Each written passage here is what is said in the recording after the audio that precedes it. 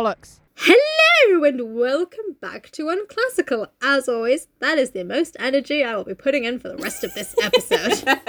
Sit back, get a cup of tea, and get ready for the story that is Little Women. I'm Marsha. And I'm Katie, and we're tuning in with episode 7? Oh my god, I have fucking no idea. Yeah, I think so. Episode 7. So. And we've got a lot to... My laptop went to sleep because we've been chatting too long. Okay, it's awake. I forgot what I was going to say. I'm going to try and finish it up today. We've got a lot to get through, but I think we can do it. Oh my god, look guys, strap in, strap on.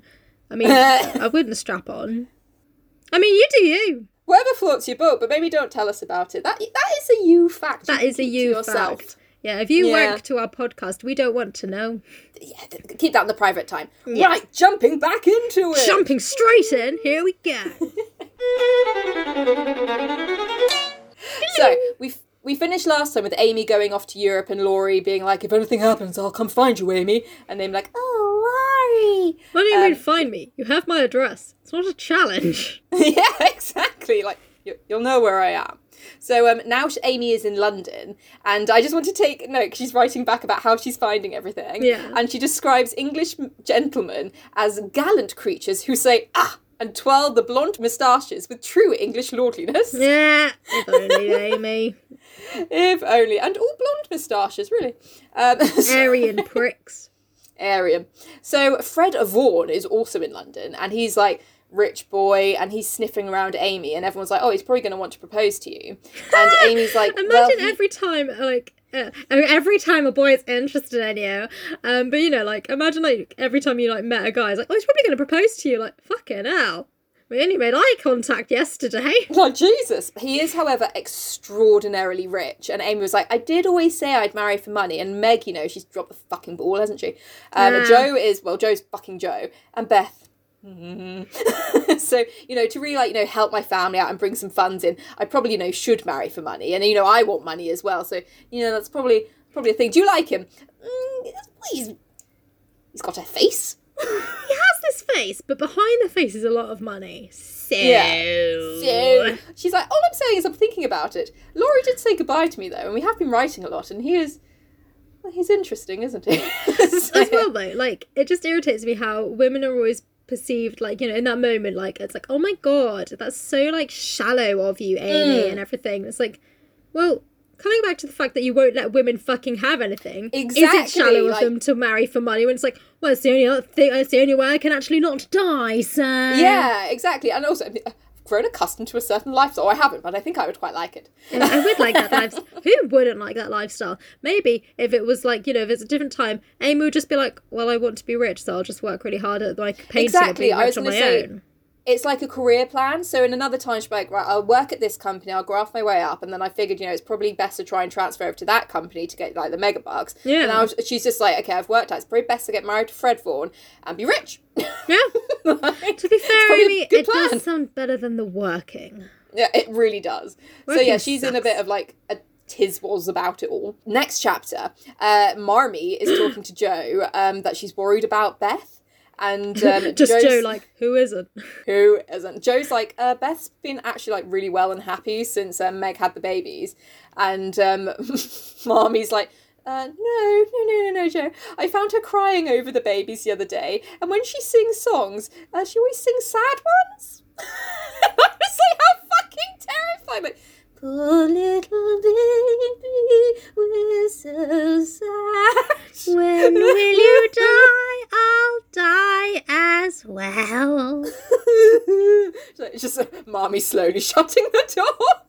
I'm just like, no. then the babies aren't going to come around to visit for, you know, a while. Yeah, a while. Yeah, they've started screaming in the middle of the night, and I don't think it's normal baby shit. Yeah, I do think it's because of you. Joe's answer to this, though, is, Marmee, Beth is growing up. You're going to have to stop being such a Marmee soon and just let her go off and do her thing. What? You're so caring. Cry over babies. It's weird. Yeah, and Mommy's like, weird. oh, that sounds right. Like, no, it doesn't. It sounds fucking horrific. Look at your daughter. So, just like Beth in the corner, like, I'm just going to go cry over the babies again, Marmee. Yeah. Okay, you do that. Okay, you do that. But you stay away from the rats. They're for Joe. They have, like, Did she fucking talk to my rats? Like, no, not your rats, darling. Okay, got to fucking deck the bitch. Yeah, like those are my friends. So as Laurie promised to Amy, he's always popping around to check on how everyone's doing. Yeah. And Beth sort of makes a comment about, oh, he looks really strong and well and happy. He's not for and you, Joe is Beth. like, He only likes the fit ones. yeah. Well, Joe is like, shit. Beth fancies Laurie, and it's gonna really crush her if he doesn't love her back. I'll have to put in a good word for her. But I'll say now, this goes on for ages with Joe being like, poor Beth, she's so sad because she's so in love with Laurie and he doesn't love her back. And then like later in the book, Beth's sort of like, oh, I mean, I always looked at Laurie and like, you know, such happiness in my eyes. And Joe's like, I know, because you love him. She's like, I don't love him. He's just so full of life. He's so vibrant. I wanted his vigor. Is that the word? I don't know. Vigor for life. I'm like, fucking vampire. He was like, you wanted to leech the life out of him. Well, I mean, so that's jealous. put a bit quite simplified, but basically, yes. Basically, yes. So, at this moment, Joe's like, if you were, oh. like, cripplingly ill and dying, yeah? Yeah. And always Yeah, this, like, just like bouncy boy of joy came round, you'd be like, I'd like some of that. Yeah. Give me some of that. Let me lick him. Let me just suck on his toe. Just a little bit. So, oh yeah, no, Joe is kind of like, oh yeah, I best put a good word in from Beth with Laurie. What and she good also word? notes that Meg is now a she mum. cries over babies. Yeah. She's really quite the catch. Right. And Joe notes that Meg now being a mum, Amy travelling around Europe, and Beth being in love. Joe's like, I'm the only one that's managed to keep out of mischief. God, all these women. I'm like, just because you've got nothing going on, Joe, doesn't mean you're keeping out of Also, mischief. why is it... I mean, I get that Amy's being pursued by a guy, but she's like, I'm making a career for myself and Yeah. improving my skills and, you know, living my life. Fuck you, Joe. Yeah, exactly. Oh, you're always in mischief. And, like, you know, I haven't even accepted Freddie. It's just kind of, what's going on? Yeah, like again, Fuck off, fuck Joe. you, Joe. I'm sure you'll love to live with mine and Freddie's estate when you're a little spinster. Yeah, you're fucking welcome. So, later, Laurie and Joe are discussing flirting. And obviously Joe What is a like... weird topic. I know. Did Laurie bring it up being like, so, you ever think about flirting with the Flirting? opposite sex? I think Joe's more like, aren't quiet, nice, homely girls nice? You know, girls that don't flirt and are just around talking, not crying. And Joe's like, obviously I don't flirt. I'm that awkward girl in the corner. I wouldn't know how to flirt. And Laurie replies, I'm glad you can't flirt. It's really refreshing to see a sensible, straightforward girl who can be jolly and kind without making a fool of herself. Fuck off, Laurie. Fuck off. Between ourselves, Joe, some of the girls I know really do go on at such a rate, I'm ashamed of them. They don't mean any harm, I'm sure, but if they knew how we fellows talked about them afterwards, they'd mend their ways, I fancy. Fuck off. Sounds like you ought to stop talking about people behind their fucking back. Literally. Such an arsehole. And at that point, Joe was like, you're terrible. Joe kind of was. She was like, if you behaved properly, I'm sure they'd behave properly too. And they know that you like the way that they act towards you, so they ham it up. It's all because of what you want. That's what they're trying to give you. And Laurie's like, no, we like nice homely girls who, you know, don't know much about the world and I can put my cock in.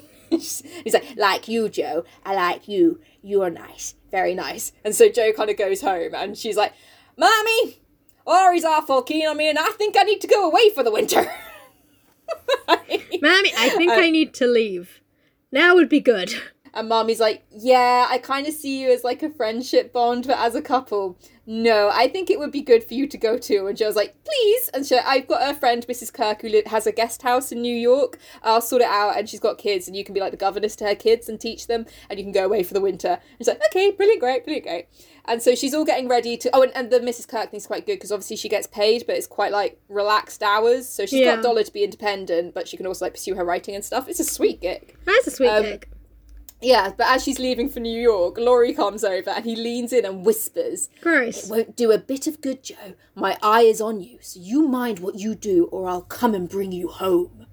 Fucking stalker. Like, well, that's the nail in the coffin, Laurie. This is goodbye forever. Please move away from my family.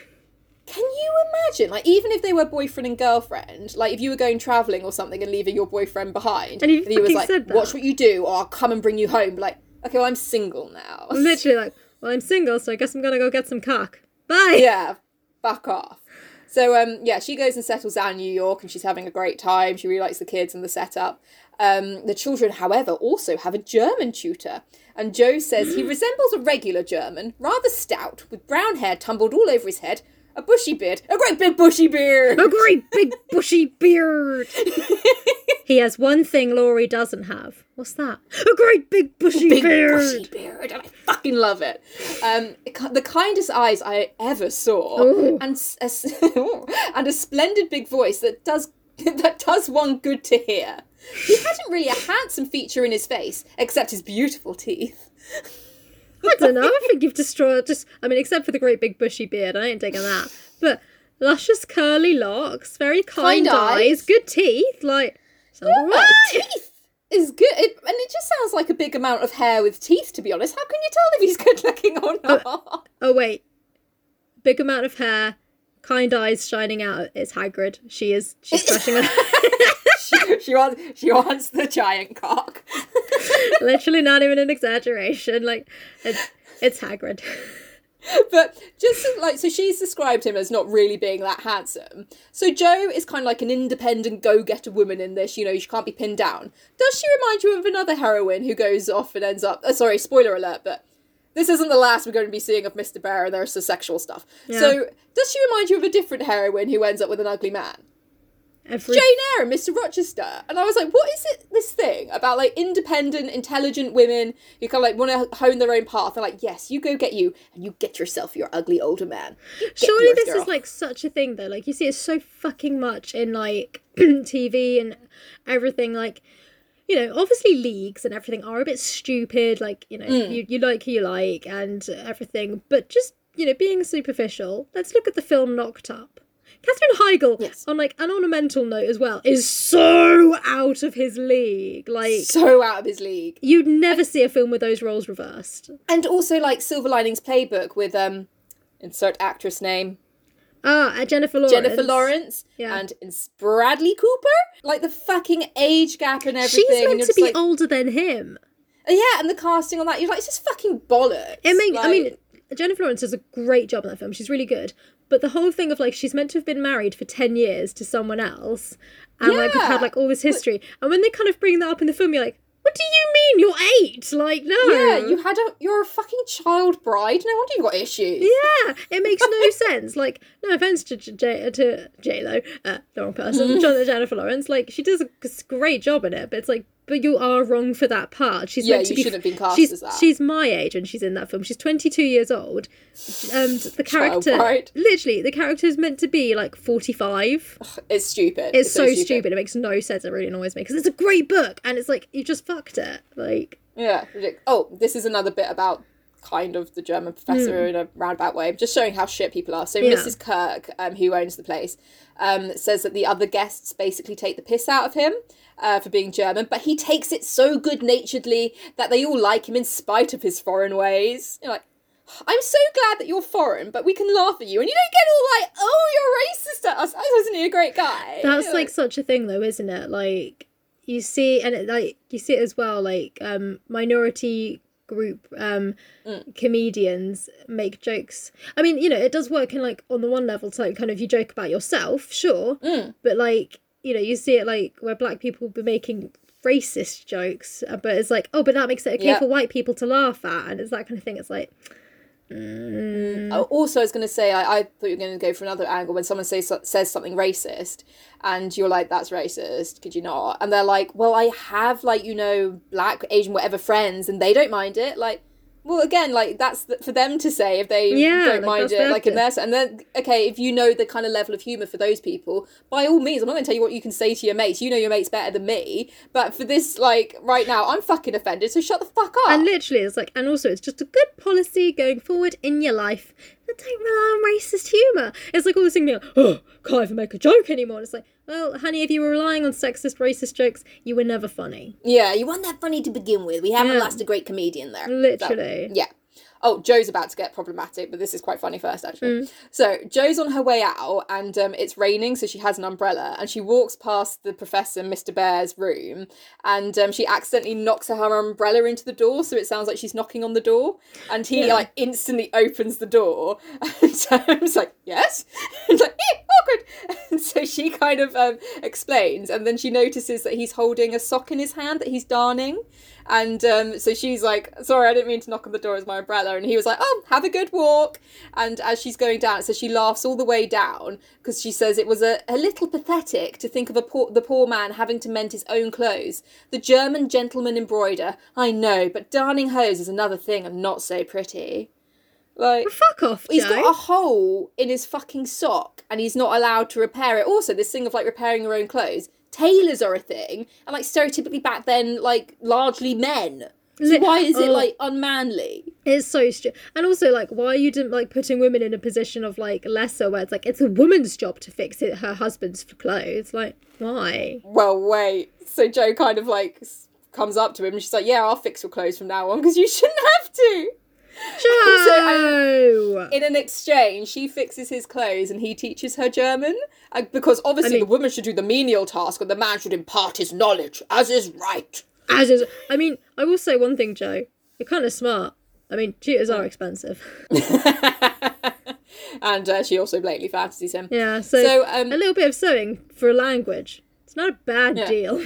Not bad. Okay, you're thinking smart, Jo. Yeah, I see how you set it up in that sexist way to appeal to his sexist nature. I see it. Mm-hmm. I see it. And I see that you're gaining.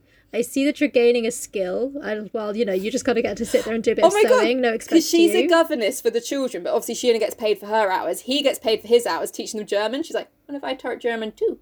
Take his fucking salary. Yeah. And like you think it's smart. Yeah, okay, Jo. I'm on board I take with back this everything now. I said. Smart lady. Smart lady. You're a clever lady. So during all of this, Jo is also writing sensation stories and like selling them to newspapers. But kind of in everyone's opinion, they're a bit shit and trashy and no real like substance. But I take real problem with this because they're just like romance thriller novels. But you know what? Twilight and 50 Shades of Grey are fucking successful, and I think there's this real like damning on like romance literature, so I just think women have gone in and they fucking bossed it and they like rule the genre. I'd be like, but it is shit. And I'm like, it's not my style of writing, I'll admit, but they're fucking good at it and they're fucking successful, and I think they need praise. I mean, like, crime novels aren't really my thing either, but you don't hear the same kind of, like, again, stereotypically men that write that being vilified, like, oh, they're just shit. They're like, oh, it's crime novels, it's not really my thing. Whereas, like, romance things like Twilight, 50 Shades, they're like, oh, it's absolute shit. Literally so fucking shit. It pisses me off. Because it's women that do it. And also, just for Jo as well, being like, oh, it is a bit shit, like, what you're doing. And I think sort of like, am I earning a salary? Am I earning a salary, though? Is it paying bills, though? Why don't you sit the fuck down, then? Yeah, when you shut the fuck up. So, and it's the same with like things as well, like all these sort of things that kind of go back to the sewing thing as well, that like, you know, things like darning socks, you know, cooking the dinner and all of that, like all very cutesy little jobs, you know, don't require much brain power. Yeah, like, because like that's the woman's work until it becomes professional. Tailor, man, chef. Man. Literally, it's like, I thought that was women's work. Like, oh, no, because we do it better. We do it for money because we are men and much clever. But, you know, like, if you're a woman, then you don't get paid. It's boring and silly. Like, I'm going to take my steak knife and shove it up your fucking arse. Literally, so many problems. Right. So Jo, for inspiration for these books, she keeps like trawling through newspapers, like looking for accidents and incidents and crimes, and she goes to public libraries and like researches loads of different kinds of characters. She's like studying different people in the street. She's basically just doing literary research. She's like, you know, doing her homework. Yeah. And she introduces herself to folly, sin, and misery, as well as her limited opportunities allow. She thought she was prospering finally, but unconsciously she was beginning to desecrate some of the womanliest attributes of a woman's character. Womanliest attributes of a woman's character. She was living in bad society, and imaginary though it was, its influence affected her. So she was feeding heart and fancy on dangerous and unsubstantial food. I mean, like, thank fuck she didn't have access to true crime podcasts. Okay, another thing as well. Women listening Yeah. to true crime, it's fucking educational. I mean, Oh my God. there is a point of binging where you think that there are murderers hiding in your laundry basket, but before you get to that stage and you have to go cold turkey and only listen to Harry Potter, there is a point where you just are educating yourself and being smart and like, trying to avoid being murdered. And also... Sorry, you yeah. say? I forgot. No, you say because you're connected. I was thinking about something else. I forgot. I was thinking it when I was saying the last one, thinking like, this is going to be really good. Then I was like, it's gone. Oh, I was going to say. And she is researching for her fucking Literally. job. It's just putting Like- women down. Like, if a man was doing that, you'd be like, yeah, good, he's doing his research. But a woman is like, you fucking slag. You wouldn't even note on it. You'd be like, oh, you're buying a lot of newspapers. Oh, I write like kind of sensationalist stuff for the newspapers, so you know, just getting inspiration. Oh, fair enough. And that'll be the fucking end of it. Literally, like, I'm reading it, I write stuff for the papers. I'm a sensationalist writer. Also, I'm a woman. You slag. I'm sorry. My leg's gone numb. And I'm trying to be cool. But I can't fucking move. Do you know what's the fucking worst? When you tell someone that, I mean, just to take away from the drama, me and Marsh are doing this over like video call because the corona's still a thing. But the worst is when you tell someone that and then they shake your foot and you're like, when my foot wakes up, I'm going to stab you in the face. I told Ross, because he does that sometimes, I was like, I will break up with you. Like, I don't care. I will break up with you. I'm not tolerating this. No. It's abuse. Do you know what the I'm other really thing is? hot Like, now. did you ever get it when you were like having to sit cross-legged in assembly at school and then your foot would go to sleep and it'd be like, hurry back to your classroom? And you'd be like, I can't. They did this when I was in year 6 and I had to stand up and I just collapsed and I had to pull myself with my arms across the room and stand myself up using the help of a chair and everyone just had to watch. Fuckers! Why aren't we allowed to sit on chairs? Do you know what really Fuckers. pisses me off? There What? are chairs, because it's also Yes. the dining hall. I know! There's enough chairs for everyone, you fucking Do you know what it lazy cunt. I was a nice child. I was on the assembly team where you set the room up. You know what involving sets the room up? It involves you going and sitting in there for 20 minutes and chatting because there's nothing to fucking do. You know what? But we weren't allowed to put the chairs out. Fucking no, arseholes. All right, I've regained myself a little bit that I can get back to it. Yeah. So one day, Jo is mending Mr. Bear's clothes. As she sees, there's one of like the trashy newspapers she sometimes sells stories to on the side, and it's not one of her stories, but kind of like she's like, oh, and pushes it away. She's a little bit ashamed.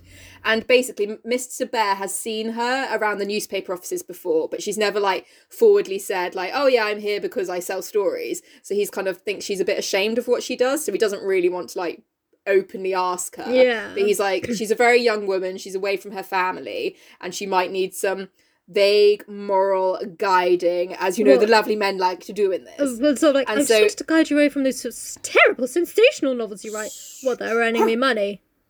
Like, what do you want to say? Literally. Like, fuck off. Like, And also, he's got no money. Like, well, do you want to fucking pay for my lifestyle then? it's like, okay, I'll stop writing them. Do you want to substitute it in then? So you're going to give me Yeah. some of your salary. Is that what you're saying? Is that what you're saying? No, Yeah, no, is that not what you want to do? Is that not what you want to hear? No, you can fuck off. Yeah. Anyway, he says, yes, you are right to put it from you. I do not like to think that good young girls should see such things. They are made pleasant to some, but I would much rather give my boys gunpowder to play with than this bad trash. And you're like, I'd much rather Wow. people literally be capable of murder. literally, that's quite a bold statement. And she kind of says some stuff like, oh, but some people like them and they're not as bad as all that. And he's like, no, you know, it breaks down people's morals and everything. And it's terrible, you know, you should feed your brain on like So good shit, these essentially. morals that you're talking about, mister, let me just... I think I know what they are. Is it where your little wife makes you your dinner and darns your socks and doesn't have a personality other than my Yeah. husband? Is that what your Yeah. morals are? Is that what you think women Literally. are? Well, why don't you go Good fuck family yourself? marital morals, you know, where you meet the boy, you get married, you have the kids, and you don't talk about your depression for the rest of your life. Nice Literally. ladies. Nice lady, you know. nice. Maybe they down a couple of bottles of wine a night to deal when everyone's gone to bed. But it's okay as long as they've done the fucking washing up. Yeah, fucking hell. So it's a bit awkward, and she goes upstairs into her room and she looks at all her stories that she's like collected, and she goes, "They are trash. Oh, my poor Joe. No, fuck off." Joe, you were successful at writing these stories. Tell him to go fuck off and be like, sorry, I thought I should let you know, I could actually afford to get someone to darn my socks for me. So who the fuck do you think you are giving me advice? Go fuck yourself. Literally. But yeah, she just kind of was like, oh, I'll try branching out into other stories and that kind of thing, and spend the rest of the winter getting to know Mr. Bear better. Why? And, he sounds rubbish. Harry Hagrid. I know. He's sexist Hagrid. He is sexist Hagrid. And then it says, anyway, the winter comes to an end and it's time for Jo to go home. And she thinks, well, the winter is gone and I've written no books and no fortune, but I've made a friend worth having and I'll try to keep him all my life. Have you? Really? Just shout out, a friend worth having. What, the shits on your career goals? Yeah, yes. It sounds like you were building a promising career and, maybe you would have jumped onto other things, but he's just made you feel shit for everything you've accomplished. And now you haven't got that career anymore because you've given up on it, but you've got some guy that will just shit on all your ideas. Sounds great. Sounds great. Put that man back in the sea. Put that man back in the sea.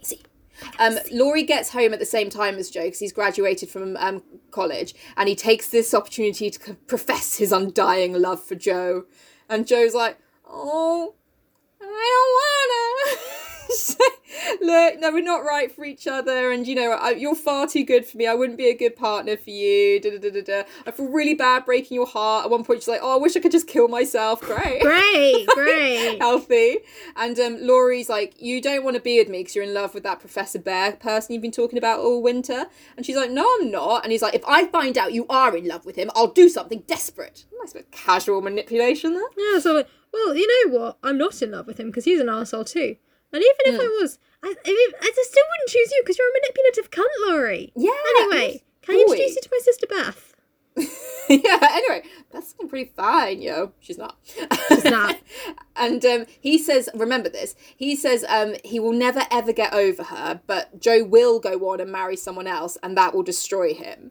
And so then he basically says, and you'll be sorry, Jo March, and runs away off to the devil. Like, Laurie, babe. Sounds a hell of a lot like your problem.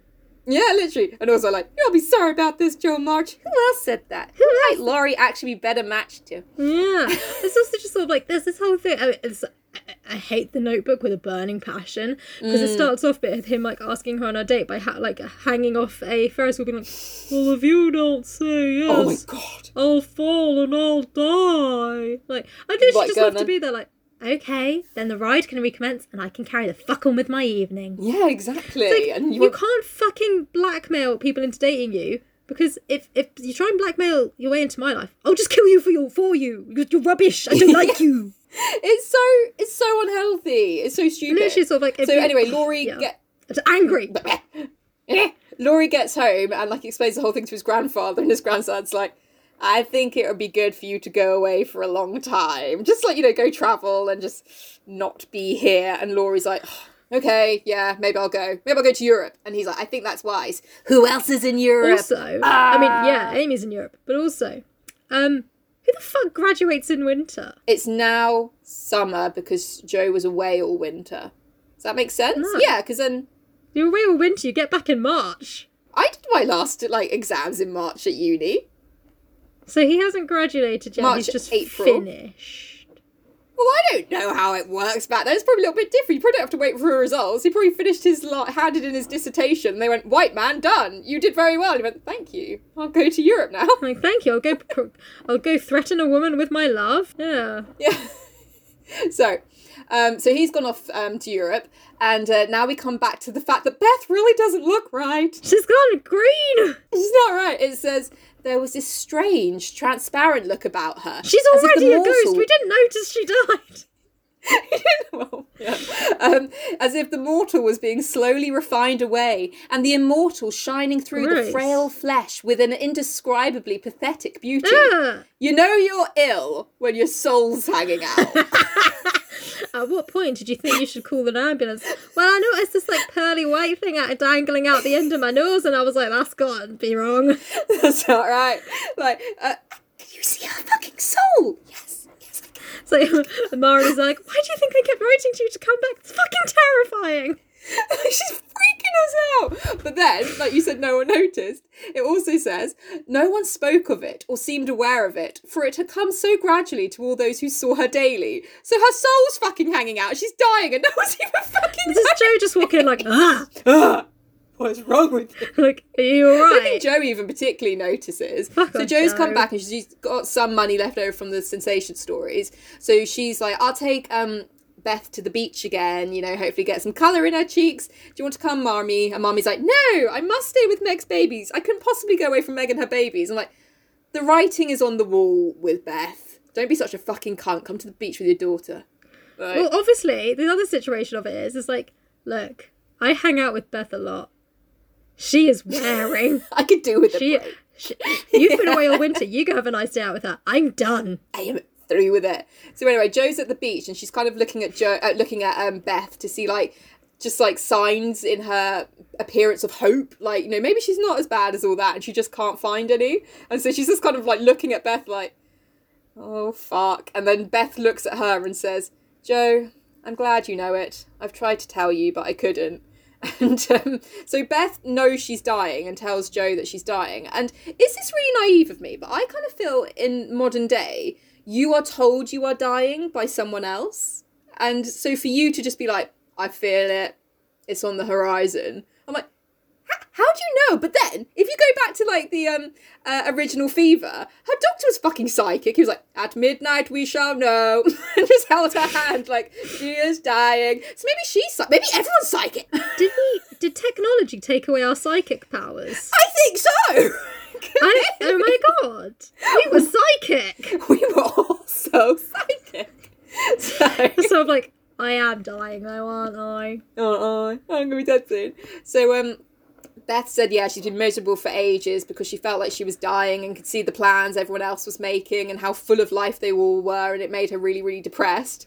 And Fucking hell, Beth, that would make you depressed. it would, and Joe's heart ached to think of the solitary struggle that must have gone on while Beth learned to say goodbye to health, love, and life and take up her cross so cheerfully. Like, fuck's sake. Imagine listening to that story from like your sister, just trying to keep like a, oh, I'm sorry, just be like, Imagine reading it, Katie. I don't even like Beth and I was bawling. oh, Beth. Like, Fucking hell. damn, that is some depression, mate. Yeah, and then back to Joe, obviously. Joe's like, well, I can't give you up, Beth, so we're just going to have to get you well. I'm going to make you well. And, What do you mean, give me up? I'm not your fucking crack pipe. yeah, exactly. It's kind of up to you, babe. And so Beth's like, she can't reason or explain the faith and the courage that has given her the patience to give up her life and so cheerfully wait for death. Doesn't ask any questions. She's just put all her faith in God and nature. But, I mean, what else can you do? Like, well, I'm dying. So I guess I'll just make the best of it. Yeah. Beth says to Joe that Joe has to tell Mum and Dad what's going on and that she has to support them through this. And Joe's like, I will, but you're gonna get better. Oh, but can you just imagine, like, you've got to tell them, no, I don't want to. Like, that really sounds like a you problem. Yeah, you are the one dying. I think it would just be a lot better coming from you, and also I don't want to. Yeah, awkward. And then Beth says... Also, though, like, it would just be really awkward, like, I think Beth's dying. Wow! Where did that come from? She told me. Oh. Oh. Okay. Well, would it kill her to mention it herself? God. Maybe she's dying. Oh yeah, bad joke. Yeah. God, Beth, would it kill you to crack a smile? Come on! Come on, here are the times for the laughs. So, yeah, Joe's obviously like, you'll get better, Beth. And Beth's like, I only mean to say that I have a feeling that it was never intended that I should live long. I'm not like the rest of you. I never made any plans about what I'd do when I grew up. I never thought of being married as you all did. Joe totally didn't, but okay, just disregard all knowledge you have for your sister. Yeah. I couldn't imagine myself anything but stupid little Beth, trotting about at home, of no use anywhere but there. I never wanted to go away, and the hard part now is the leaving you all. I am not afraid. I'm not afraid. I am, Beth, you're scary. You are. I am not afraid, but it seems as if I should be homesick for you even in heaven. Oh, Beth, God. Beth, I realise you're dying and this is kind of your moment, but you have to make it so, Beth! And then she says, Joe, don't hope anymore. It won't do any good. I'm sure of that. We won't be miserable, but enjoy being together while we wait. We will have happy times. I don't suffer much, and I think the tide will go out easily if you help me. Beth, this was meant to be a nice day out on the beach and you ruined it! You ruined it with your horrid death! And they get home and Joe's kind of like, and Beth's like, I'm so tired, I'm going to go to Beth. I'm going to go to bed. And Joe kind of looks at her parents. But as we've said, Beth's soul's fucking hanging out. She doesn't have to say anything. They're just like, yeah. And so Beth's gone up to bed and everyone else just sits in silence.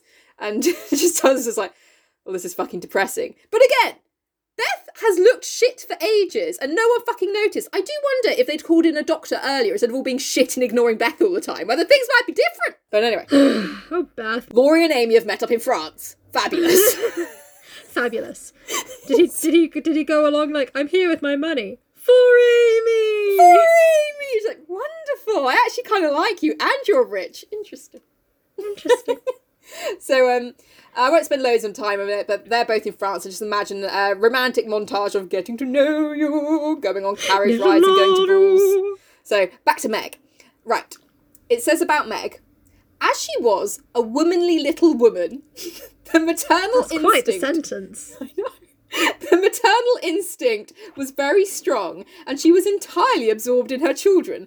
A womanly little woman. That is my fucking favourite phrase. I want it on a t-shirt. But also, how problematic is it? Like, a womanly woman has maternal instinct because it is a woman's thing. You can only be maternal if you are a womanly woman, and if you are a womanly woman, you will be maternal. It's this idea, isn't it? Like, you know, that you have to have children. If you don't have children, you're basically a pile of shit. And it's just like, okay, it's a bit dramatic. But thankfully for Meg, she was a womanly woman and she did have children. Thank goodness. But it's also like this idea that, you know, like, oh, she's a womanly little woman. Like, oh, she doesn't have a lot going on. So you can either be maternal, but you're stupid and silly and, like, you know, stay in your lane and, you know, this little, like, tiny little white dove doesn't make much fuss. But if you're someone who's, like, maybe not maternal, but, you know, makes waves and stuff, then you're a cunt. Yeah, you dickhead. Rubbish. So, yeah. Basically, I could go on about this chapter for ages because it's about her, how she brings up the children with John, but it literally would take a whole thing. So I think we might do an extra thing on Patreon where I take you through this chapter because it's all such bullshit. But okay, cool. I will just kind of do one of the finishing sentence that will kind of sum up the theme. I just want to say something fun because I, you know, when I listen to things and they're like, oh, if you subscribe to our Patreon, we'll go into extras of this. And, you know, when you don't subscribe and you're like, fuck, I'd like to listen to that. And that was my initial thought when you said that. I was like, oh, wait, no, I get to know for free. I'm part of that. I get to know. I'm part of it. I get to hear it. So all you guys thinking that, just sign up to our Patreon. It's really good. It's real good. I will do, like, the finishing, like, sentence kind of the chapter so you get an idea of what's going on. But if you want to know all the juicy details, then, yeah, check out our Patreon. Yeah. So it says... The children throve under the paternal rule. John brought order and obedience into babydom. Well, Meg recovered her... Yeah, that's what they call it, babydom.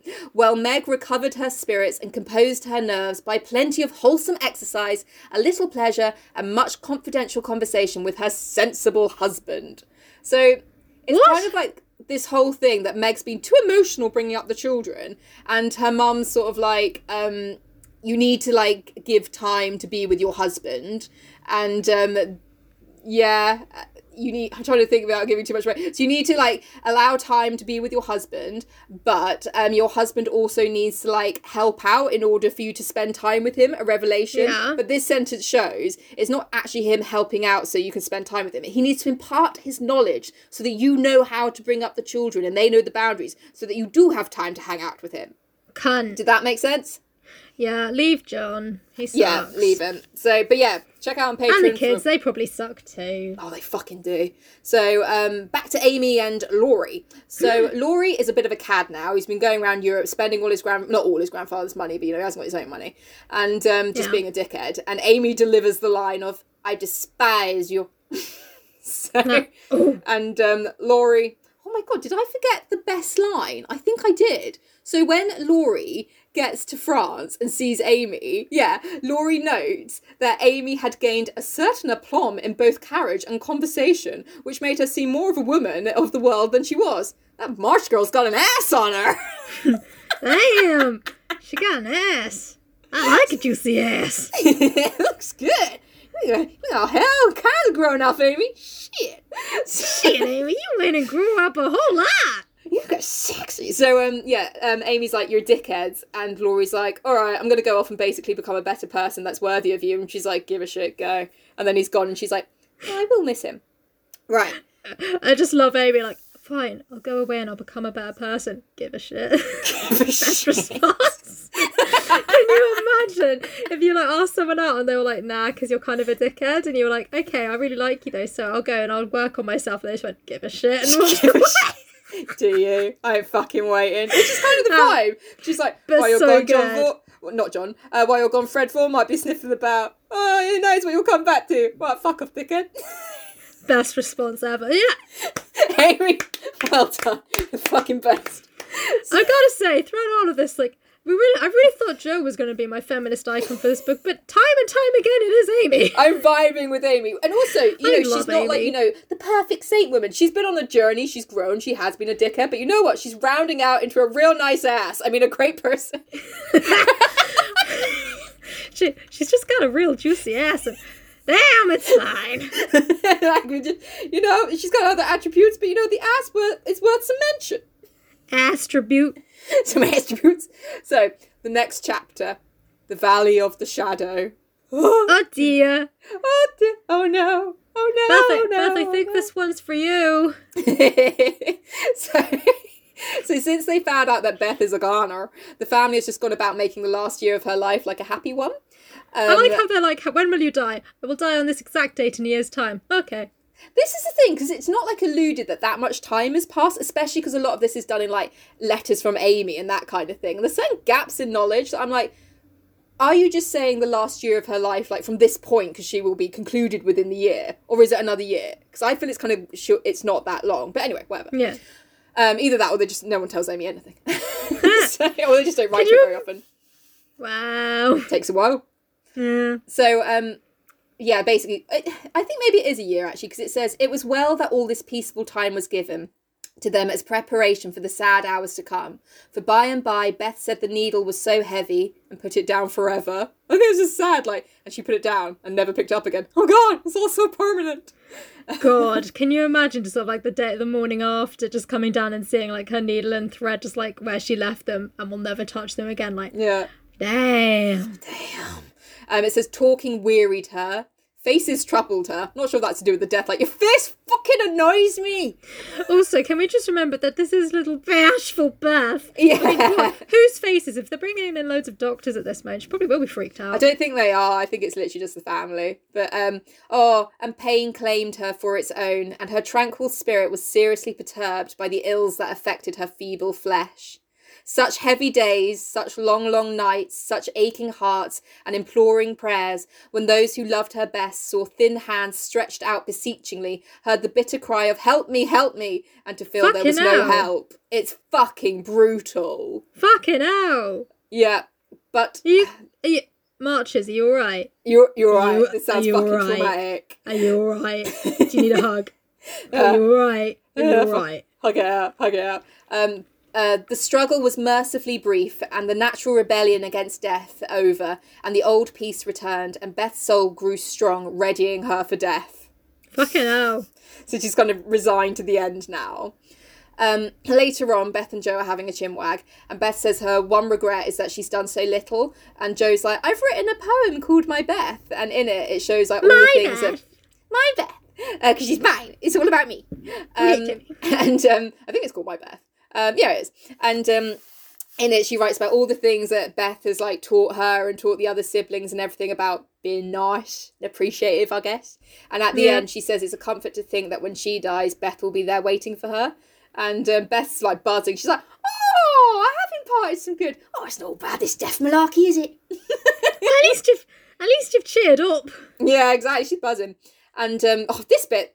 Right, so Beth tells Jo, you must take my place, Jo, and be everything to father and mother when I'm gone. They will turn to you, don't fail them.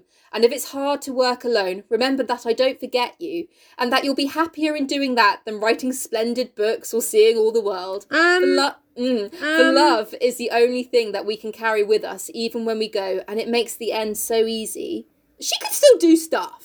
Like, you don't have to give up everything in order to have love. Look, Beth, I'm sorry that you're dying and everything, but it's not my fucking fault. Yeah, Yeah, why do I have to look after mum and dad? Like, well, but do you remember, Jo, that time when we had to go and look after that dying baby and it died on my arms, and that's what kind of kick-started it? It kind of is your fault. Bitch. Shit, you bitch. I'll just tell you what I'm doing and then not do it after you're dead. Yeah, like, fine. Like, hey, that's me and I'll haunt you. Yeah, as if you'd have the fucking energy. Yeah, fuck off. Oh, yeah? You want to haunt me? What about if I go to Europe? Will you haunt me over there, or are you going to stay at home? Point taken. Point taken to Beth. Why are we bullying dying Beth? That's my guns. Oh, okay. You're gonna feel bad now. You're gonna feel so bad. I'm gonna be so bad. I don't know. She just basically said, like, because I have to die, you're not allowed a life either. Like, it's pretty I said, harsh. Louisa May Alcott can write a dying scene. She's a fucking cunt, and I was bullying. So, it says, seldom, except in books, do the dying utter memorable words, see visions, or depart with beautified countenances. As Beth had hoped, the tide went out easily. All that time she was screaming, help me, help me. It didn't sound that easy, but whatever. Didn't sound very easy to me. Yeah. In the dark hour before the dawn, on the bosom where she had drawn her first breath, she quietly drew her last. And no farewell, but one loving look and one little sigh. Oh, Beth. Oh, Beth. I wrote the bit that I was bawling and I missed that bit out. I was like, can you read this without crying? And then it just didn't make sense without it. Like, why'd you fucking cry? It's not that good. Why fucking cry? It's not that good. Not that good. And then it says she died. Oh, yeah, she died with everyone around her, apart from Amy, obviously. Awkward. Well, we've got all your family here. Where's Amy? Shit, did someone tell her? Fuck, well, wait. With tears and prayers and tender hands, mother and sisters made her ready for the long sleep that pain would never mar again, seeing with grateful eyes the beautiful serenity that soon replaced the pathetic patience that had wrung their hearts so long, and feeling with reverent joy that their darling death was a benignant angel, not a phantom full of dread. I mean, I get it. When someone has a long drawn-out illness, sometimes, like, it's a relief that they're at peace. But why are you always so fucking savage to Beth? She's dead. Was it a prophecy that she was gonna die because death rhymes with Beth? I know. I reread that so many times. Like, it definitely says darling death. I can imagine Louisa May Alcott like, lol. Can you just imagine sort of like, oh, darling death is dead. Wait, Beth. Shit. Oh, same person. But, yeah, so the room's all empty and still and everyone's sad and there's something about Beth, like, lying peacefully and them hearing a bird sing outside. And at this moment, let's all take a minute to remember the Winona Ryder documentary about Little Women, because it is a documentary, it's not a film. It's a documentary. Winona Ryder is Jo, yeah. Same person. Where Hannah's spreading the petals on the bed to the song. This is what I was going to say. Yeah, and the doll. And she squeezes the Beth doll's hand and let's... Okay, that scene is fucking brutal. Marsha's crying. I'm uncomfortable now, guys. Next chapter. It's called Learning to Forget. Her bed's not even cold. She's not even cold yet. Why does everything have to be Friends references? Don't you think it's time that we start the grieving process and move on? Beth's not even cold yet. She's not. So, anyway, the chapter's not actually about Beth, because, well, moving on. moving on. When they said forget, they really meant it. She's not mentioned again for the whole book. Beth who? So... When Amy gets home, they're all like, yeah, Amy's home. Who's Beth? I don't know. Some dickhead. The Learning to Forget is about Laurie, and his task is forgetting his love for Jo. And it said Laurie thought the task of forgetting his love for Jo would absorb all his powers for years, but to his great surprise, he discovered it grew easier every day. Also, all the fucking shit he gave Jo, like, I'll do something terrible, you can't love anyone else, blah, blah, blah, blah. Jo who? I don't even like her anymore. Amy's quite fit. Literally, like, it's because it's just about property to men. He wanted to possess Jo. Literally, he doesn't even care. Literally, he's like, doesn't he have a line, again, in the documentary with Winona Ryder, where he's like, I had to just be in the March family and I found a way in? Pretty, well, I don't think he quite says that in this, but that's pretty much the sentiment. I mean, that's kind of what he says at Meg's wedding. But yeah, he fancies Jo there. I'm going to fart. I wonder if you heard that. Anyway, this bit made me die. So he's pondering one day about, like, you know, his little love situation, and he sees a picture of Mozart, and he says, well, he was a great man, and when he couldn't have one sister, he took the other and was happy. Interesting. If it's good enough for old Mozart, it's good enough for me. And also, didn't Mozart die of like a sexually transmitted disease, or have I made that up? I think he did. So like, you might not be the best example to go off. Anyway. Well, he sounds right for Laurie. Laurie's a prick. That's true. Anyway, he's like kind of like umming and ahhing. He's like, I think I'll write to Joe just to like, you know, check if there's definitely any chance there or not. And then he's sort of thinking, well, maybe, you know, I shouldn't put my energy into that. She has never like, you know, given me any hope, and, you know, fuck the bitch. Maybe. And also, Amy does have a nice ass. Yeah, and so he's like, maybe, you know, to kind of distract me, I'll write to Amy. Such sloppy seconds. Amy, you deserve so much better. She does. And so he, like, starts, like, you know, more, like, back and forth with Amy. Like, he's like, I'm nice now. And it's like, okay. And it turns out she's refused to marry Fred. He did propose, but she said no.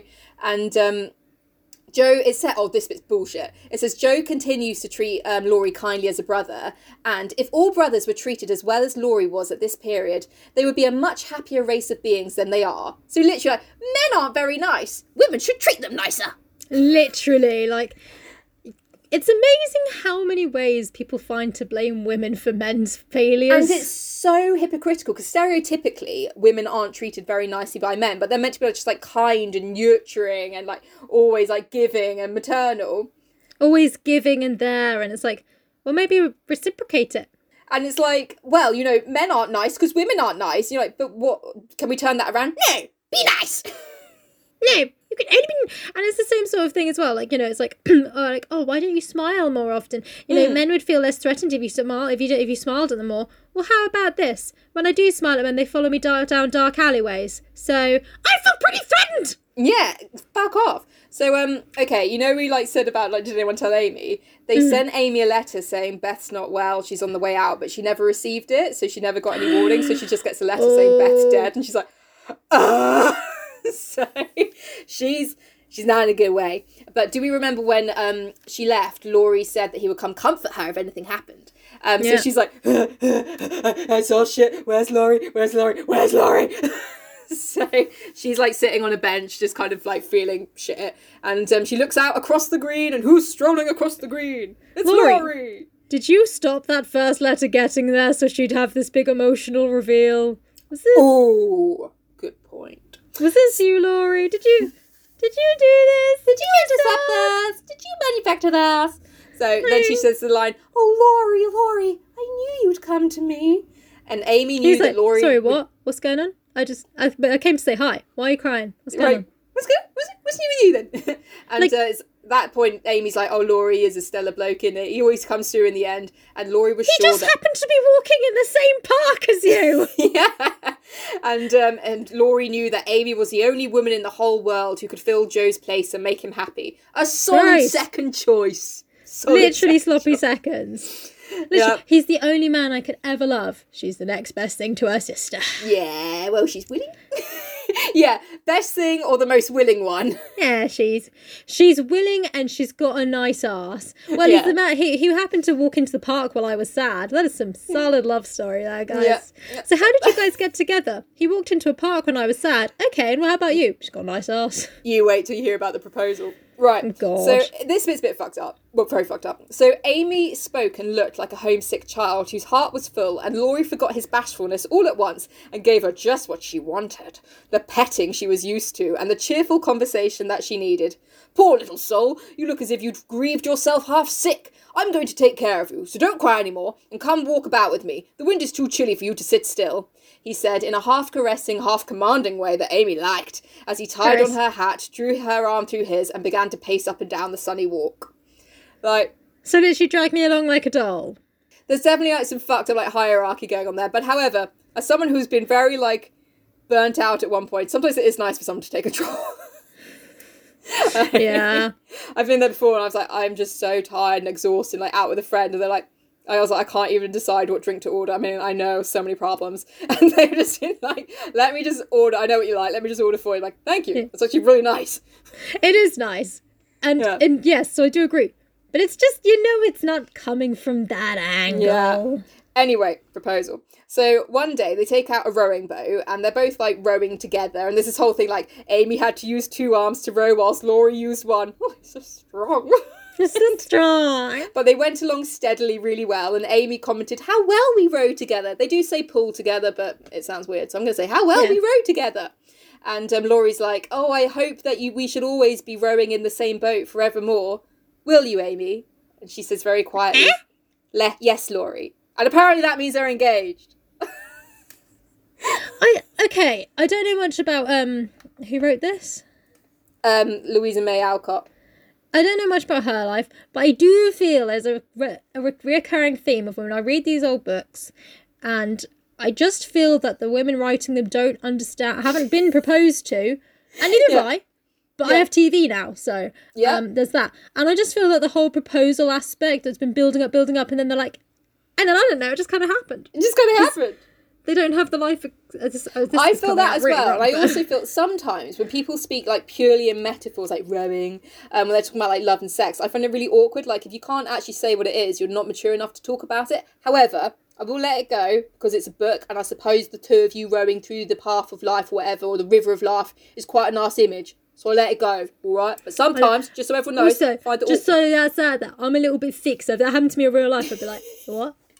We're going to be in the boat until we get back there, because I mean there's only one boat. What are you talking about? I'm not going to go jump into his boat. I'm like, you fucking cunt. You're saying I'm not allowed to get in a boat with anyone else. I will get in a boat with whoever I fucking want. I'm asking you to marry me. All right.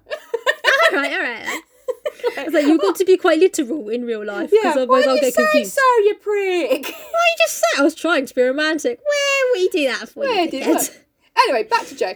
Jo is trying to be happy and useful, but it's like really struggling since Beth's death. And it says, Jo was thinking, some people seem to get all sunshine and some all shadow. It was not fair, for she tried more than Amy to be good, but never got any reward, only disappointment, trouble and hard work. Well, now she's got your man. But also, like, just because, you know, you're getting a snapshot of Amy's life where she's sending you happy letters. Yeah. You had a pretty BG time when you went to New York and stuff. Yeah. And then, like, you know... Amy's had to spend it with fucking Aunt March. Yeah, like, it's all been laughter. And also, like, how do you think she felt when she was like, Beth died and you weren't here? Like, that's pretty shit. Like, oh, yeah, and they also told her, Jo, like, as you weren't here for the death, like, they've said it nicely, but there's no point you rushing home now. There's literally no point. So you might as well, like, the absence away help, like, soften the sorrow. So you can also deal with this on your own. Enter Laurie. So... Literally, so it's literally pushing her into the sloppy second man. Yeah, literally. So Meg... Can we just leave Amy alone? She's the most feminist one in this, and I like her. Yeah. You know what? She's great. So, she's great. She's got a nice arse. You know what? Girl knows how to squat. Girl knows how to squat. I just got the image of, like, you know, those, like, big dresses they wear with the funny little, like, bop-up bums and corsets and, like, and squat. Yeah. So Meg and Jo are having this conversation, and Meg tells Jo that Jo needs to get married in order to bring out her tenderly woman half of her nature, and love will make her heart will make her show her heart someday, and her rough exterior will fall off. Like, fuck off, Meg. Fuck off. So anyway, Jo is like feeling at a bit of a loose end and really lonely, and she gets a letter from Professor Bear, and he's asked her to wait for him. Because he's been described as really hairy, nice teeth and bright eyes. He's literally a bear in my brain. He's literally a great big grizzly bear who just sat there with like little spectacles on, writing a letter like, "Dear Josephine, I'm sorry I was rude about your books." Yeah, sorry. I haven't attempted a bad German accent, but he does have a German wasn't accent. That was a bear accent, obviously. That's how bears talk, don't you know? Don't you know they all have to talk like this? And to make themselves fun. It's not a German accent, it's a bear accent. Okay, I don't feel bad imitating a bear accent. I shall do that, and everyone know it's not a bad racist German accent. It is a bear accent, because I will do that. Yeah, now. We're not racist against humans, guys. We're racist against bears. And if you're a bear and you have a problem with it, come at me. No, don't. They're really big and scary. I'm thinking teddy bears. You don't say a fucking bear. I'm thinking a fucking grizzly bear. I'm scared. In my brain, he's literally a grizzly bear, but with spectacles. Nice. It's quite endearing. Yeah, I can kind of see the appeal. Yeah, it's like the Beast in Beauty and the Beast. Come on. When he turned into like that really like smarmy looking prince, I was like, oh no. And he went blonde. I was like, look, I was vibing with a brunette. Yeah, absolutely not. Anyway, she gets a letter from Professor Bear, and he's asked her to wait for him. It's not really like. said whether it's like romantically wait, but you know, like don't leave like, you know, where you're at. Because I will surely come to you and come see you. And she's like, oh, this is amazing. And she longs for him to come because you know what? She's desperate now. So... Sorry, when did she start wanting to get married? When her sister died. How does that link? Yeah, like, I'm just so lonely. A man would do.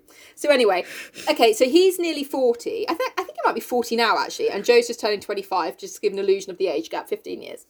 It's a big one. Yeah, so Joe's, it's Joe's 25th birthday, and she's in the house, and she's having like a little lie down. I think she's having a read, and she opens her eyes, and she's suddenly aware there's a face looking down at her, and she's like, fuck! Gross. And it's Laurie. And she's like, fuck! Wait, hello. Hello. And he's like, they embrace, and she's like, oh my god, you're back. He's like, yeah, for your birthday, da-da-da. And, yeah, like, sorry I took so long, I couldn't tear my wife away from your mother down at Meg's. And she's like, your wife? And he's like, oops, I wasn't meant to say, Amy's gonna kill me. He's like, Amy? Oh, wow!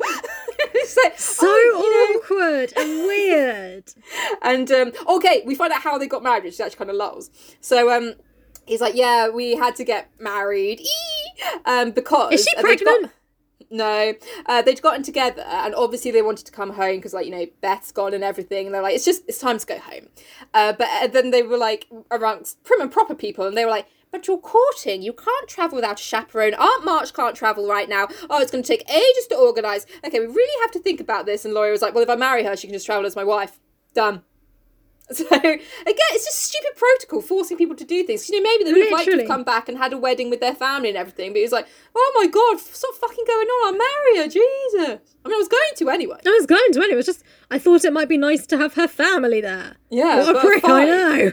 Yeah, we'll get married now. So he's like, so now we're here and we're husband and wife. It's a bit funny. And she's like, oh no, it kind of seems like, you know, it seems perfect for you. Like, okay.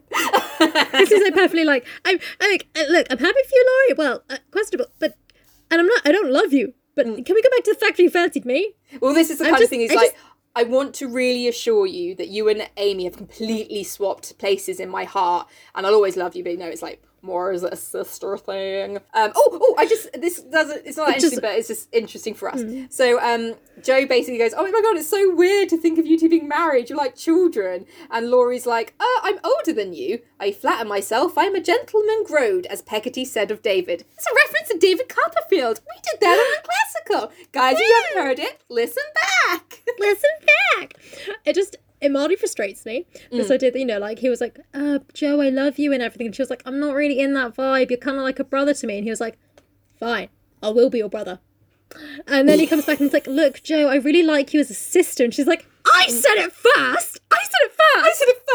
Oh my god, this bit's so fucking rude. So Joe's basically like, I feel like I've aged 40 years in the last year. It's been a fucker. And Laurie says, poor Joe, we left you to bear it alone while we were pleasuring. You are older. Here is a line, and there is another. And unless you smile, your eyes look sad. And when I touched the cushion just now, I found a tear on it. You've had a great deal to bear and had to bear it all alone. What a selfish beast I've been. And now you're fucking off, slagging off the way she looks. Like, and also... Yeah, you've all been cunts. Well, I wasn't alone. Meg was here. And... Also, in Amy's defence, you didn't tell her. Yeah, you didn't tell her. But yeah, from like Laurie's thing, Laurie knew. And Laurie also promised Amy that he would look after the family. And he was like, go to Joe and help out with Beth. Go fuck Amy. Or go fuck Amy. Go fuck Amy. And one of them I have to deal with a sad, depressing March sister. Yeah. The other one I get to fuck the one with a nice ass. Yeah. I mean, what will you choose? What are you going to do? I'm only human. I mean, to be fair, Laurie, that is an easy choice. But to be a better person, you should have gone to Joe. Yeah, you should have done it. So later, they're preparing this kind of party for like them coming home and for Joe's birthday. And it says Hannah's setting the table in a most decidedly promiscuous manner. So one, is she fucking the table? And she keeps Is she just like smacking her tits all over the plates like, let's lactate on these bad boys? Lovely. And she also keeps sneaking looks in at them whilst they're like, you know, waiting for the dinner. Like, fucking invite her in. Is she one of the family or not? And also tell her to stop fucking the table. It's weird. Maybe they're like, look, she is like one of the family, but she's that weird aunt that you don't invite to stuff because she fucks the table. What are you gonna do? Strange. It's like, and she keeps looking at it like, can I come in and fuck the piano that Beth used to play? No, you can't. You can't. Go away, it's Hannah. Disgusting. So right, this bit's terrifying. So they're all kind of like escorting each other in for dinner, and Mr. March takes Amy, his daughter. Mrs. March goes with Laurie, who she's like, it's my son now. Oh, lovely. And then Laurie's grandfather whispers to Jo, you must be my girl now, glancing at the corner where Beth used to sit. And Jo whispers back with trembling lips, I'll try to fill her place, sir. Ew! What is this fucking vibe? Pervy and weird. I don't like it. No, he's like, just to be clear, I realised she fancied me. And that was weird. I'm a nice, normal old man. Yeah. Nothing like that happened. Stop coming on to me, Jo. I'm not going to touch you. I'm not gonna hurt you. No. It's okay. You're safe. Jo is feeling extra abandoned now, because even Mr. Lawrence didn't want her. He put some boundaries in place. But she's like, even Laurie has moved on. And she's like, it's okay. I'll have a little cry when I go to bed because it won't do to be dismal now. Just like so depressing. And then there's a knock at the door and it's Professor Bear! Hello. I just wondered if Josephine was here. I realise I'm too tall for this room. You see, I am a bear. I am a bear. And then he's like, oh no, you're having a party. Sorry, I'm interrupting. I'll go now. I should go. I'm a bear. She's like, no, Bear, come in and be one of us and make merry. And there's a bit, I didn't like write it down exactly, but okay, I'll come back to this bit in a minute. But when they're all like having like the fun party time, and Jo says, it's fabulous that we're all here. And no one thought it was odd, because it did feel like they were all there, because they felt the presence of Beth, but I just think it's savage. See, I thought it was like they were thinking that Mr. Bear was one of them, and he's like, it's so nice that we're all here together, and it doesn't feel like there's a weird extra person. We all just feel like a family, and Beth's like, I'm not feel here. like there's a fucking bear in the corner. I would like some honey. You see, I am a bear. I do like my honey. So it says the bear is getting on splendidly with everyone when Jo notices his bushy hair had been cut and smoothly brushed, but didn't stay in order for long. For at exciting moments, he rumpled it up in a droll way. And Jo liked it rampantly erect better than flat. And I was like, don't we all, babe? Don't we all? No one likes a floppy hairdo. Just, when did the phrase rampantly erect not be used in this way anymore? I mean, to call a spade, when was that not referring to a penis? Literally, when did you start, only using it when referring to penises? But anyway, whatever. So they have a lovely sing-song at the end of the night, and Mr. March says about the bear, I suspect that is a wise man, because he's old as fuck like you, Dad. Yeah. Like, he's seen a lot of the world. And in the next few days, Laurie decides that it's time for him to go get a job and be done with all this dawdling. And although capitalism is shit, I just love that it's such a choice for him. He's like, I guess I'll get one of those job things. And I was like, oh, Laurie, you're such a great man. You're such a good guy. He's actually getting a job. I mean, right. To be fair, if I was in Laurie's position, I wouldn't. Well, wait until you hear what the fucking thing is he's going to do. Him and Amy decide to, because they've got like all this dollar, to go into this together. And so Laurie and Amy are discussing how they can leave like the best mark on the world possible. And sustainability, man. Laurie says there's this one sort of poverty that I would particularly like to help. Out and out beggars get taken care of, but poor gentlefolks fare badly because they won't ask, and people don't dare to offer charity. Yet there are 1,000 ways of helping them, if only one knows how to do it so delicately that it does not offend. I must say, I'd like to serve a decayed gentleman better than a blarneying beggar. I suppose it's wrong of me. So basically, I only want to help the poor Tories. Or not even that poor. I only want to help rich people. And Amy's like, oh my God, and it takes a gentleman to do this work because you have to do it so delicately. And he's like, I know, right? It's perfect. And so they conclude to give money to other, in inverted commas, gentle people because they have it harder than actual poor people and get it overlooked. However, their basic needs have been taken care of because they're not actually that poor. So they're just going to give them the odd luxury that they've been going without, or maybe like, give them the leg up to like pursue a certain opportunity. Oh, fuck off, you bunch of pricks. Like, you'll change the world, you two. Ah. You fucking cunt. Also, that's not a job, because you're not going to get any income from that. I know, I've kind of missed how, if that is literally all they do, if Laurie's also earning some money. I don't think he fucking is. I think he's just spending his grandfather's money on more rich people. His granddad's like, this is a terrible investment. His grandfather works in insurance. He might be doing something with that. Anyway, whatever. I mean, it's just stupid from every angle. I'm going to get a job. I'm going to give money to rich people. They're not going to pay you. They're not going to do that. So Professor Bear has been discussing philosophy regularly with like Mr. March. It's kind of like their little thing. March. We should have a discussion about the philosophy with the bear. I am the bear. I'm the bear. I personally like honey, and bees don't sting me, and I like flowers. I'm a bear. I can also climb trees and run at 30 miles an hour. Really, I'm quite terrifying, but I'm a nice bear. I bought a salmon I freshly caught. Don't mind the Would you marks. like it? It's very yummy and clean. Here you go. I am a bear. He's so cute. I love him now. Yeah, I know, right? I am jealous of Jo. She's I big know. bear. Well, when he's done discussing like philosophy with Mr. March, with the man. With the man, and is heading back to where he's been staying in town, Joe's always like, "Oh, I've just finished cleaning," like a woman. Shall we go on an evening walk together? And so they've been flirting. And I thought Jo didn't flirt. Oh, well, she's found how to for the bear. Turns out I just wasn't into men. I'm more into bestiality, and I'm vibing with this bear. Everyone else thinks it's kind of weird, and her dad doesn't actually talk about philosophy with him. It's kind of like her situation with the rats, but this time it's with a bear. But she's been through a lot, so they're like, you know what? The bear doesn't seem to be hurting her, and she seems happy. So, yeah. And she talks about the rats less. Yeah. Dad, did you enjoy your talk of philosophy with Mr. Bear? Sure, sweetie. Yeah, sure. Sounds right. So anyway, one day Joe's got some errands to run in town, and she's kind of hoping she's going to run into Professor Bear, but it's not like planned. So she's put on like all her best things, and she's got like quite a lot to carry in town, and she doesn't bring an umbrella because I think she's got too much in her hands, and she can't manage it. It's just basically, it's not very well thought out, but she wants to do it this way in case she runs into Mr. Bear. And so she's hanging about in the part of town where the men normally are, and it says loitering along as if waiting for someone, examining engineering instruments in one window and samples of wool in another with the most unfeminine interest, and hustled unceremoniously by busy men who looked as if they wondered how the deuce she got there. I walked, bro. And also how unfeminine you are looking at machines. And wool. Fuck off.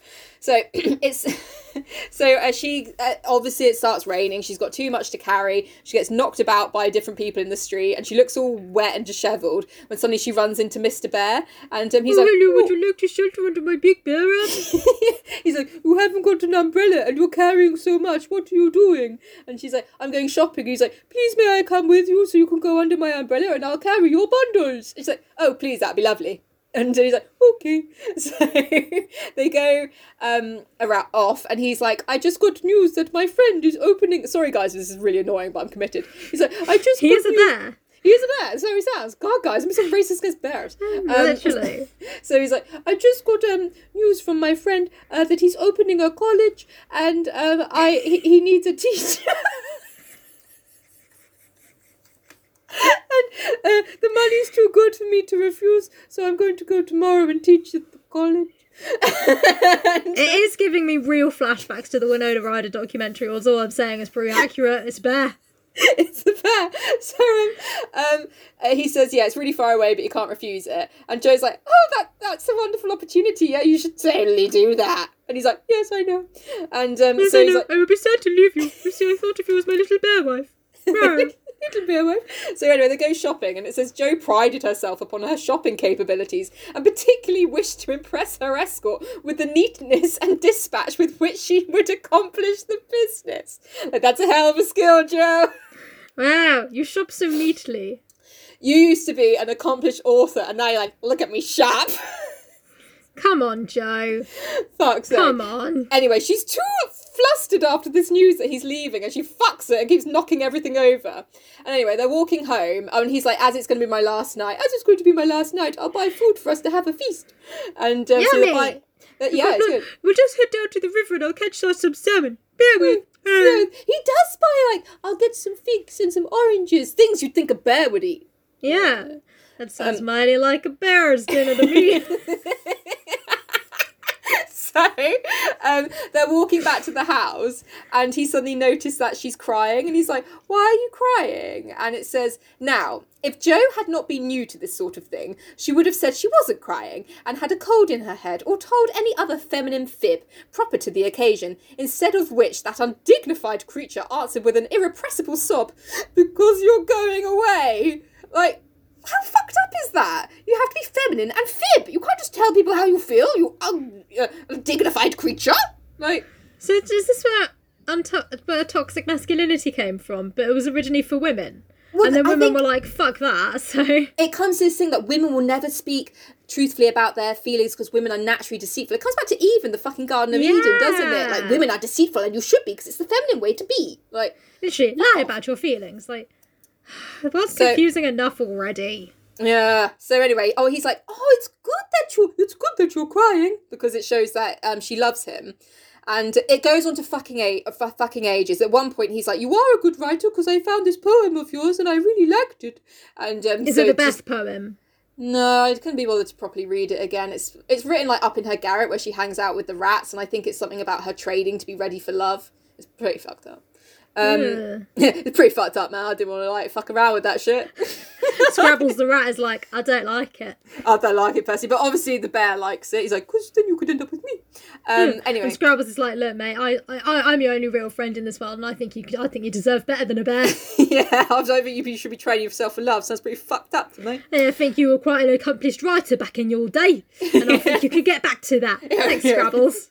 Thanks. So, yeah, it goes, but skip to the end, that's the basic thing, and he goes, I have nothing to give back but a full heart and these empty hands.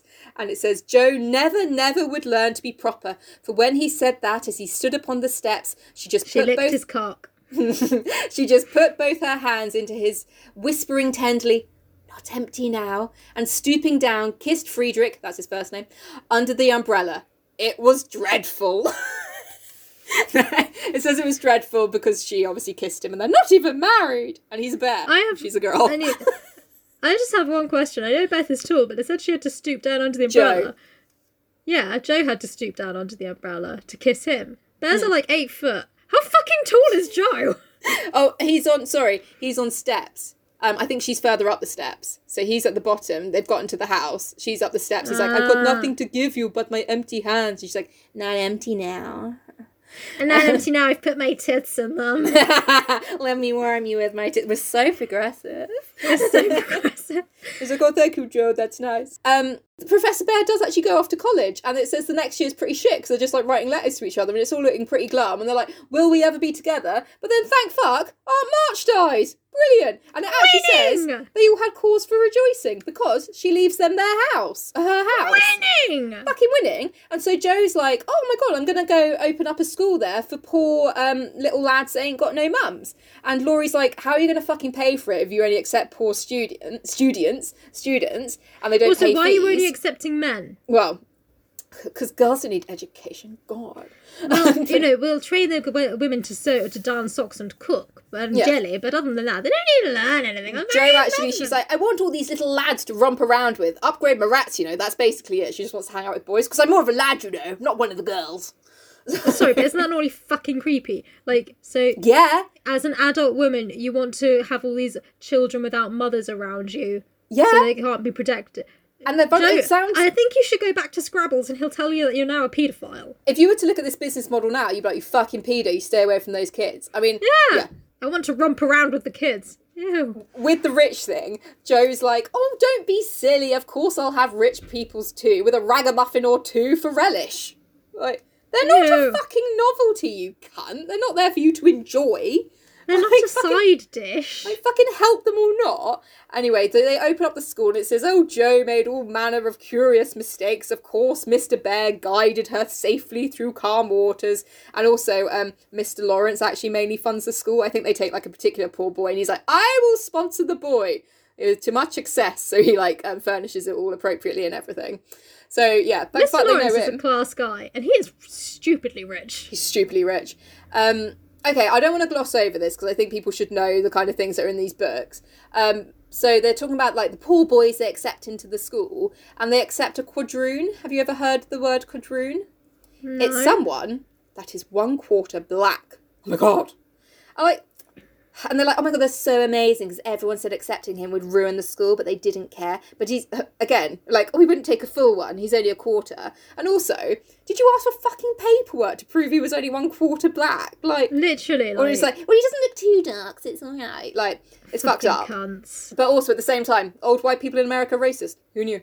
And also such fucking white saviorism. Such white saviorism. Oh, and there's a bit later in the book when all the boys are singing, and they're like, and did you know the quadroon had the nicest voice of all? Did you fancy that? Like, it's just so fucked up. But yeah, that's what's in these books. Is where we look at them, because they're fucked up. They're problematic as fuck. And everyone thinks they're nice and they're cute, but everyone is a cunt. Okay. I mean, all I'm saying is that bit wasn't in the Winona Ryder documentary. It was not. They left it out. So, yeah. That's the thing, they always, like, tone down the fucked up shit in these books, don't they? They do. So they could Oh my just God. be nice. The end of the book is savage. It's not in anything I've seen, but it's hilarious. So anyway, we're nearly there. So Jo and the professor, I think they have more than one child, but at this point they have like a baby boy. And it says Jo had no anxiety about her baby, even when supplied with sour russets by his indulgent papa, who laboured under the Germanic delusion that babies could digest anything from pickled cabbage to buttons, nails, and their own small shoes. I mean, do you know what digest means? Do you mean hold in their mouth? Or, I mean, babies are fed on liquids. What the fuck are you doing feeding them nails? This is the problem when you have sex and have half-bear children. The bear... He's like, all of my family ate small shoes. Like, it's part human, babe, so it can't do that, sweetie. It can't do that. He's like, oh, it'll be fine, little baby. The little baby would be fine. But they're only half hairy. They're kind of bald as well. They're kind of creepy. Yeah, kind of disgusting. So, have you ever seen a picture of a shaved bear? I swear there's like an old picture of like a dancing bear that they shaved. It's fucking horrific, and also fucking leave them alone. Anyway. Yeah, leave them alone. Do not shave a bear. If you're in your life in lockdown and you're kind of thinking that you might shave a bear, just don't do it, mate. Just do literally anything else. Anything else. So anyway, it's 5 years in the future, and they're all at the school having like a picnic in the grounds with all like the students running around, and it says Amy's sitting there with her daughter, who she's also called Beth. And and Beth's asleep in Amy's lap. And Amy starts crying because she's so frail and she thinks she's going to die. And like, oh my God. Oh, for fuck's sake. Why did you name it Beth? You did call her Beth. And everyone's like, everyone kind of thinks the same. But Mommy's like, oh, I don't know. I think she looks a little stronger. And Amy's like, thank you. With all of your support around me. And with Laurie, he's such a good father and such, a wonderful help to me. Whatever happens, I'll find my way through. But how fucking horrific! And this is like the last page of the book. How? It's quite a note to leave it on. Yeah, and they're all happy. But Amy's child was going to die. Well, this is the thing. And so she's like, well, we're all supported. And then they're like, oh, the boys are in the trees. Oh, it's lovely. And it finishes with Jo saying that she was never so jolly in all her life. But please excuse the remark. Living amongst boys, she can't help using expressions like jolly now and then. Oh, Jo, you're so rude. God, imagine being so vulgar that you actually use the word jolly. It's disgusting. But Mrs. March has to have the last word. And it says, oh, my girls, however long you may live, side-eye at you, Beth, I never can wish you a greater happiness than this. The end. Being a wife. Being surrounded by, it says, her children and grandchildren. That's fine. I procreated, and so did you. The function of a woman. Yay. In procreation. Function. Right, wow. Right. That's a really dark note. Like, everyone's happy, but Amy's kid's probably going to kick the butt. So... Yeah. And like, why did you call it Beth? I have regrets. So you can't call a cat Fred. You can't. Guys, and sorry if your cat is called Fred, writings on the wall, but you can't. They always die. And they do die. Whatever happens, they will find a way. You will try and prevent this. Yeah. But they will die. They will die. So, well, guys, we hope you enjoyed Little Women. Little Women. Little Women. How little are they? Scary little. And yeah, if you want to know more about the bullshit of Meg's parenting, tune into our Patreon. We'll get that up ASAP. But not this week. I got shit to do. But soon. Got shit to do, man. So, yeah, and then we will be kicking things off soon with, should we say? Or should we keep it as Should we mystery? say? Should we say? Let's say. Okay, we're going to say, I'm going to be kicking things off soon with Rebecca. And I've And it's never read actually the really book. fucking good. It was really good. The film's pretty good. It is really problematic, and you are kind of rooting for the wrong people at points because of the way it's written. But damn, it's a thrilling read. So I won't say any more on about that because we've got lots of discussions to come with that. But if you've enjoyed what you've heard, Katie, where can they find us? They can find us on Facebook, on Twitter, on TikTok, and on Instagram. If you type in Unclassical, you will see our faces pop up and you can click follow and see our lovely content. You can also, for extra content and some stuff that you, like physical things that you will receive in the post, which is very exciting in lockdown. You can head over to our Patreon and you can find us at patreon.com/unclassical and you will get cool shit. Yeah. And early released episodes plus extra content. So, I mean, I don't know why you wouldn't sign up, to be honest. It's a wonderful place to be. It's amazing. So, yeah. Well, thanks, guys. I'm going to wrap it up because it's probably a slightly longer episode than normal, but you take care. You see you take later. good care of yourself. Goodbye. Bye. Goodbye. I am a bear. Goodbye. Goodbye, I am a bear. For fuck's sake. Bye.